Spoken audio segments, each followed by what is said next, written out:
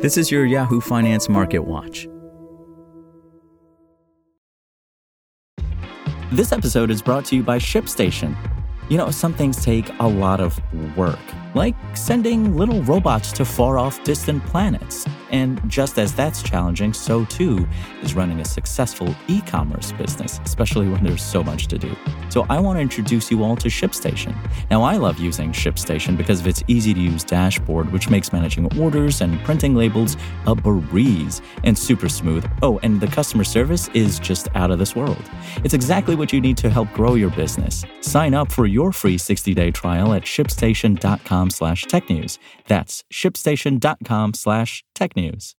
U.S. stocks soared on Thursday, breaching record highs powered by blockbuster earnings from AI darling Nvidia. The tech-heavy Nasdaq shot up nearly 3% on the heels of the chipmaker's results, while the S&P 500 jumped about 2.2%.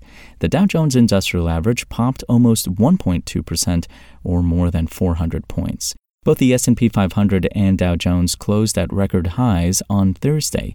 The Nasdaq Composite closed just shy of a record high, while the Nasdaq 100 rose more than 3% to an all-time high. The last time the Nasdaq 100 moved more than 3% and hit a record high on the same day was in March of 2000, per Bespoke Investment Group. Stocks powered higher as Wall Street celebrated Nvidia's blowout quarterly results, which beat sky-high expectations. That reassured investors about the strength of the AI mania that has lifted U.S. stock gauges to record highs. The chipmaker's CEO said generative AI has hit the tipping point as it reported a 265% rise in revenue and laid out very upbeat guidance, a sign demand for AI hardware is booming. Nvidia shares climbed about 16% to hit a record high. The stock added $277 billion to its market cap on Thursday, the largest single-day increase ever. The bullish mood spread worldwide, with chip stock gains helping Japan's Nikkei 225 index to finally beat a record that had stood since 1989. Similarly, techs boosted the Pan-European Stock 600 to a fresh all-time intraday high.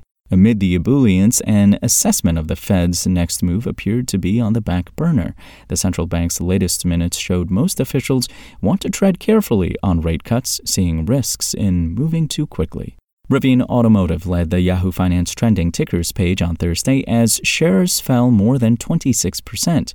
Rivian said on Wednesday it sees vehicle production for 2004 hitting 57,000 units, well below the 80,000 units expected. Rivian also said it would cut 10% of salaried staff. And Moderna shares rose more than 15% after reporting a surprise beat for its full-year 2023 earnings.